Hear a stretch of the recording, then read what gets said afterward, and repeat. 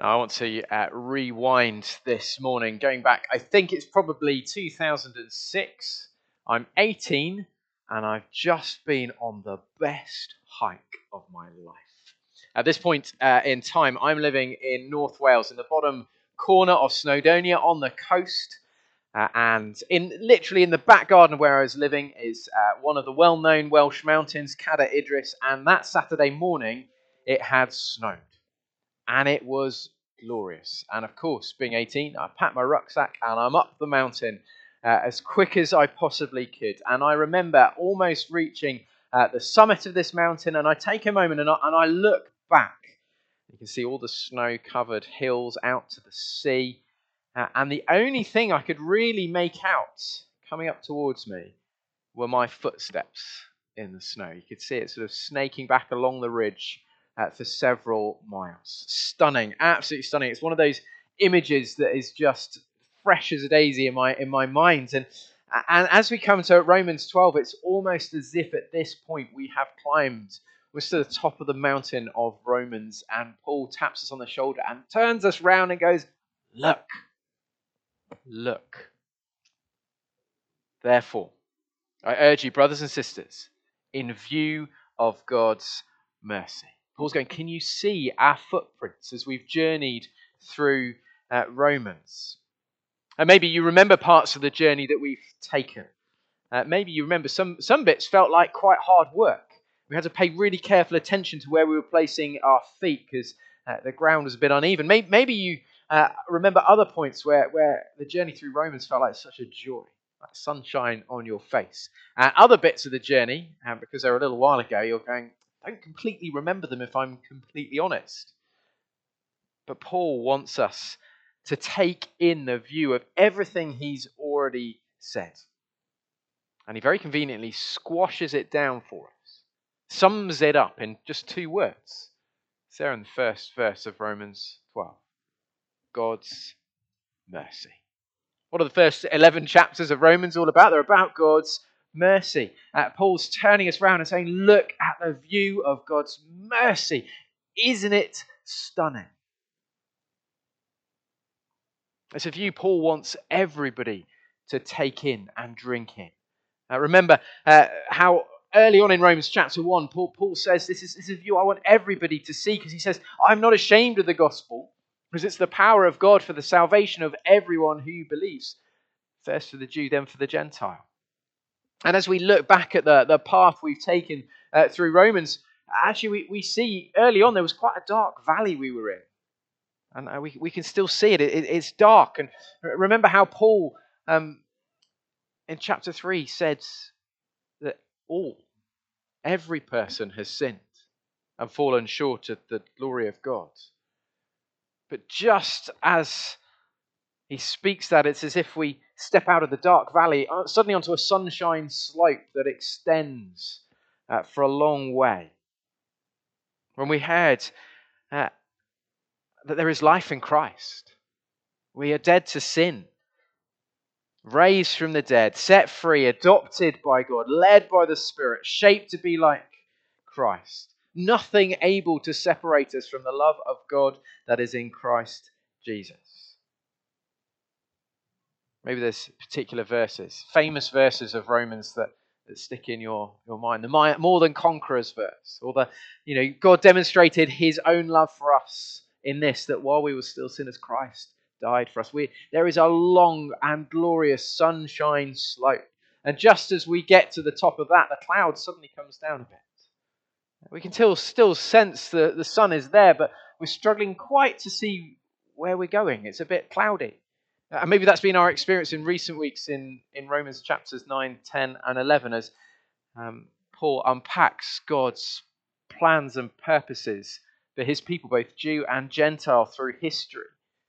We might not quite see where we're going, but we can still feel the warmth of the sun through the cloud of God's mercy, God's wisdom.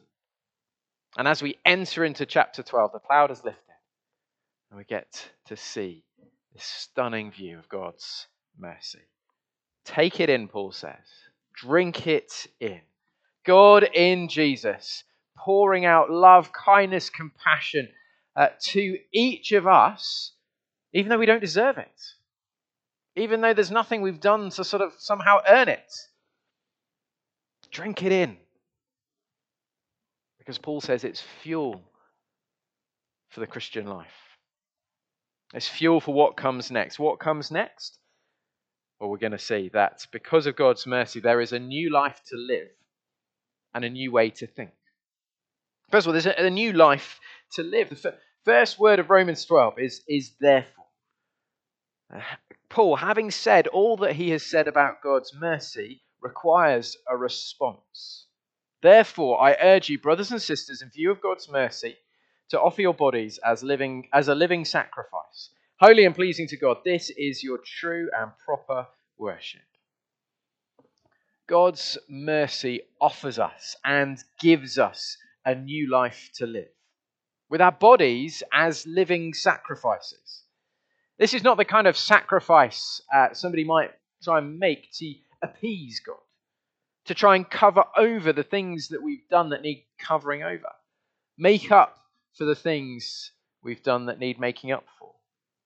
We're going to remember as we gather round the communion table this morning, receive bread and wine. Jesus has done that for us fully and finally. His sacrifice, his offering made once for all upon the cross. It's his sacrifice that has brought us back to God as Father, given us the identity as his forgiven people. That means we have the Holy Spirit in us that has given us this new life to live. Now, being a living sacrifice means living out that new life that Jesus has won for us. Being a living sacrifice is not about just offering to God a few slots in our week, or a few moments of our time, or a few areas of our lives. Just think about the language. A living sacrifice involves every part of our life every day. Just imagine it like this. Jesus is not inviting us to a life where we just come along, sit on the side of the swimming pool, put our feet in for a few minutes, and then come back again, and just keep repeating that. The life that Jesus invites us to is to do a running leap off the side of the swimming pool and land in and swim around. To be all in for him. To be a living sacrifice. Well, Paul says it involves our bodies. Just think of areas of our body parts. Think of your tongue, your mouth. It involves what we say. Being a living sacrifice involves our speech. Are we those who use our words to tear down and to discourage or to build up? To use our words to dishonor Jesus or make him known? What about our eyes? It involves what we choose to look at. What are we looking at and how are we looking at it? Are we seeing the generosity of God in his creation? Or are we looking at the things we long for and so desperately want? Do we look at others and find ourselves judging or criticizing? Or seeing actually others as those made in the image of God, precious, many of who don't yet know Jesus? Or maybe think of your hands, and are our hands just holding desperately on to certain things that we don't want to let go of? Are we living open-handedly? Are we using our hands to hinder or to hurt? Are we using our hands to help, to heal? Being a living sacrifice involves our feet. Just think for a moment all the different places your feet will take you this coming week. Home, a friend's house, the shops, the hospital, the doctor's surgery, the different places around the village. In each of those places, we're to be living sacrifices. And to us, I guess making a sacrifice, well, it's probably not that new. We make sacrifices for all sorts of things. I wasn't here last Sunday. I let myself have one Sunday morning each year where I allow myself to have an attempt at running as fast as I can around Nottingham. It's the Nottingham Half Marathon. That's sort of my annual thing. And you very kindly allow me to have a Sunday morning off to go and do that. And I was very pleased with myself because at one point, I think it's probably about 6 miles in, I'm running next to a real-life Paralympian. Not just any a gold medal winning Paralympian. Just to reassure you, it was just for a very short amount of time as he overtook me and then carried on going very fast. I mean, he's a 200-meter runner and yet still absolutely thumped me. But just think of him, the sacrifices he must have had to have made in order to be a gold-winning Paralympian. They would have been enormous, and yet Paul here is saying, in view of God's mercy, the sacrifice you as people who've got a new life to live, it's even greater. It's even greater. Yes, it's going to be costly. Yes, it involves all of us. But look what it leads to. It leads us on the path of knowing God delighting in us. The path of knowing that we have God's smile over us. That God is taking joy in us. See, worship is not just what we do on a Sunday. It's not just about prayers and hymns. It's not less than that. But true worship, proper worship, worship that makes sense because of God's mercy, is a whole life that is committed to God, living all in for Jesus. It's the only response that makes sense when we see the full view in front of us of God's mercy. It's the response the Holy Spirit grows in us as we see that view. We have a new life to live as living sacrifices. But in order to do that, there's a new way to think. We've got a new life to live, but there's a new way to think. New lives to live they make sense, don't they, in view of God's mercy? But it doesn't come naturally, and it's not the way of the world around us that doesn't know Jesus. You see, being a living sacrifice, living distinctively different, means you stick out in any and every culture that ever has existed and does exist. It's why Paul in verse 2 says, do not conform to the pattern of this world. Down through history, the new life Christians have sought to live has often stood out in a few particular areas, whatever the culture has been. It's often been how the most vulnerable, including the unborn, the youngest, the oldest, are treated. It's often involved the avoidance of violence being replaced with forgiveness. It's looked like generosity to those who are the least and have the least. There's a particular view that sex is for marriage between one man and one woman. It's been going to incredible lengths to share faith in Jesus with others. Instead of being conformed, squashed into the way of the world around us, God in His mercy pours the Holy Spirit into our lives that we might be transformed, not conformed, but transformed. And that happens as our minds are renewed. It's as if the Holy Spirit rewires our thinking so that we can test and approve, that we can discover and understand for ourselves what God's will is, God's way of life for us to live is. Knowing that it is good, pleasing, and perfect. That's what He said. You want to live a good life? It's a Jesus-shaped life. And Paul goes on and gives us a really practical example of what this kind of rewiring of our minds looks like in our life together as a church community. It says verse 3, for the grace given me, I say to every one of you, do not think of yourself more highly than you ought, but rather think of yourself with sober judgment, in accordance with the faith God has distributed to each of you. Naturally, apart from Jesus, our thinking normally puts ourselves in first place, in pole position. It's certainly the case for the culture that we live in. It sounds like a silly example, but again, running through the streets of Nottingham last Sunday, people hold up signs. You can do it, they declare. Believe in yourself. My favourite one, I think, was, you will have a lifetime of bragging rights. That's the culture we live in. Myself in first place. But Paul wants those who have the new life to live to think differently, a new way to think, and to think rightly about themselves. What is it that shapes how we think about ourselves? Well, it goes back to that view of God's mercy again. Paul talks about the faith God has distributed to each of you. It's faith in Jesus. Because faith in ourselves fails because we fail. It is God's mercy to us in Jesus that brings us together as a church community, brings us together as a body. Just as your bodies and my bodies are made up of many parts, yet we are one, so it is with the church. We are one body made up of individual parts. Later on in our second service, in our 10:45, we'll be welcoming a new member of our body. And so we baptize Olive Turnbull. You see, what brings us together, what makes us a body, is not just that we live in the same place. It certainly can't be that we just like the same things and like the same people. It can't be that we look and dress the same that brings us together. It's got to be God's mercy. Those who know God's mercy. And it means that in Christ, we, though many, form one body, Paul says, verse 5. Each member belongs to the other. A new way to think means letting God's mercy shape how we view ourselves, but also how we view each other.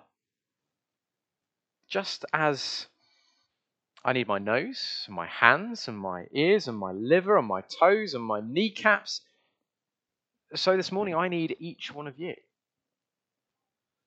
And you need me. God's mercy puts us all on level ground in front of the cross. That doesn't mean we're all the same. Paul says, actually, each of us have a gift or gifts from God to use in our life together. Paul talks about prophesying, doesn't he? Speaking truth from God to strengthen others. He talks about serving, if you're really practical.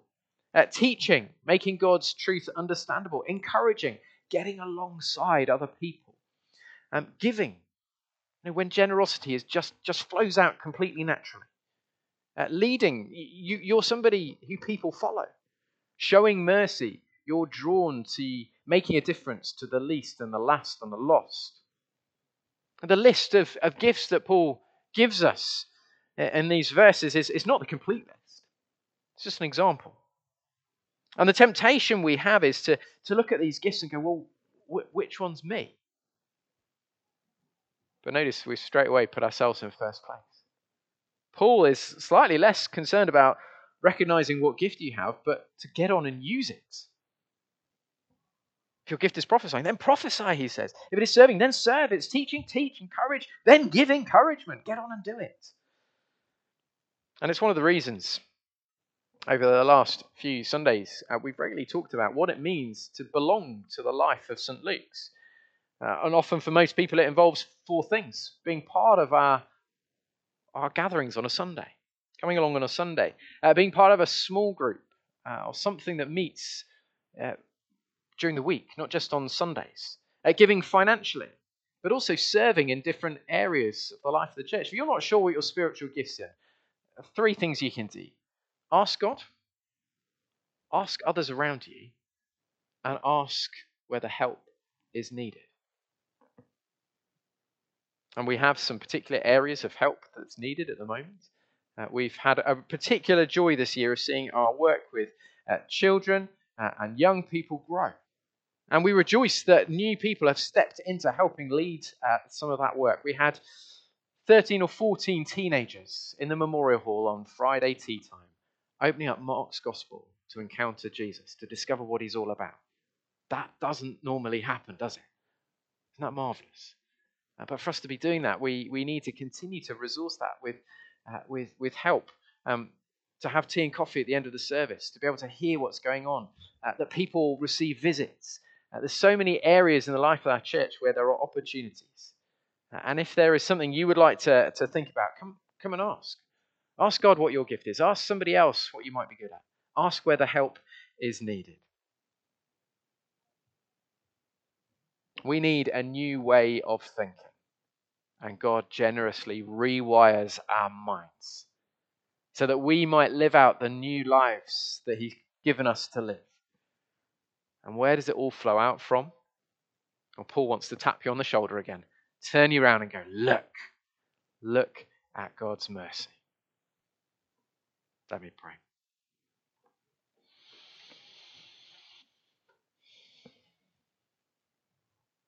Heavenly Father, thank you that we can say with great confidence that you are a God of mercy.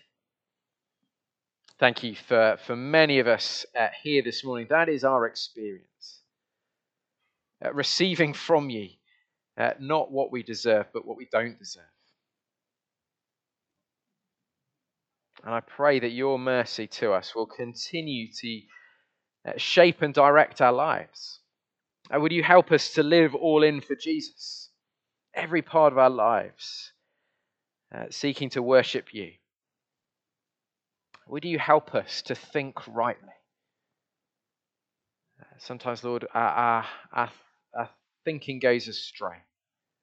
We ask that your Holy Spirit would help us to think rightly about ourselves, to think rightly about others. We would know that we are one body with many members. We belong to each other. And we are called to serve one another with the gifts that you have given to us. And so, Heavenly Father, we ask that you would help us to live this out. Amen.